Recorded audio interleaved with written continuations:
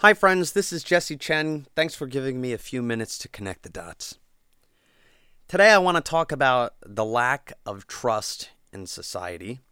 And I know it's not the most popular concept to talk about or the most positive one, but it is a real issue and one that we need to be conscious of because trust is disintegrating all around us and it's having an extraordinary impact on our politics, on our economy, on our sense of well-being, and even on our health. And it is really a remarkable story and kind of thread or history that you can look at where steadily trust in government has been decreasing since the Nixon era. Trust in business has been rapidly decreasing since the financial crisis of 2008.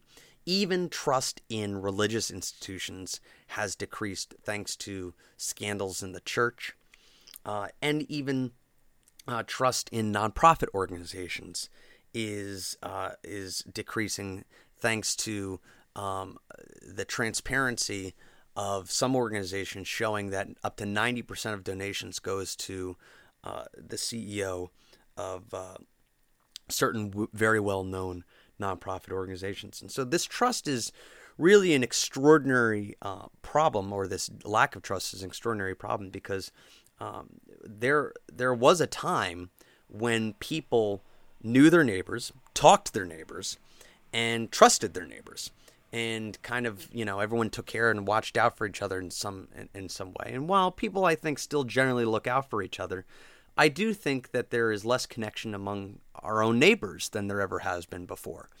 And a lot of that has to do with, again, a technology-driven environment where people are more distracted by Facebook and Twitter and Snapchat and TV and radio and whatever that is giving them other ways to get information and interact with human beings without being face-to-face to them.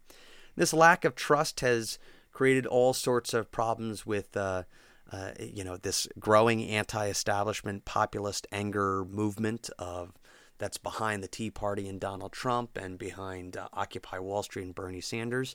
It's also led to an extraordinary amount of people who have zero trust in the mass media and in the institutions that are supposed to provide us with information.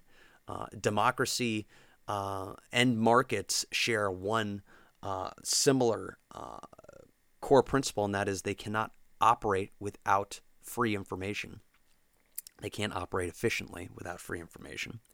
And so we have an issue with trust in the information that we get. And we even have concerns about people about whether or not they can trust the vaccines that are coming from doctors and what type of health effects it has on their children. And so this is putting an entire population at risk because people who don't have the vaccines get sick from it and can spread it to others, etc.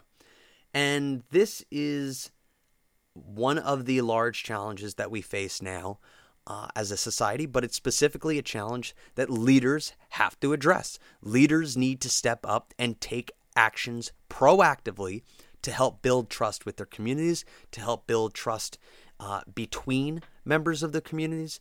And if we can do that, we can fight this terrible trend of decreasing trust in America. If we can't, then we will start to see even more obvious indicators and further destabilization and instability within society. In any case, thanks for giving me a few minutes to connect the dots. I'm Jesse Chen, and I will talk to you next time.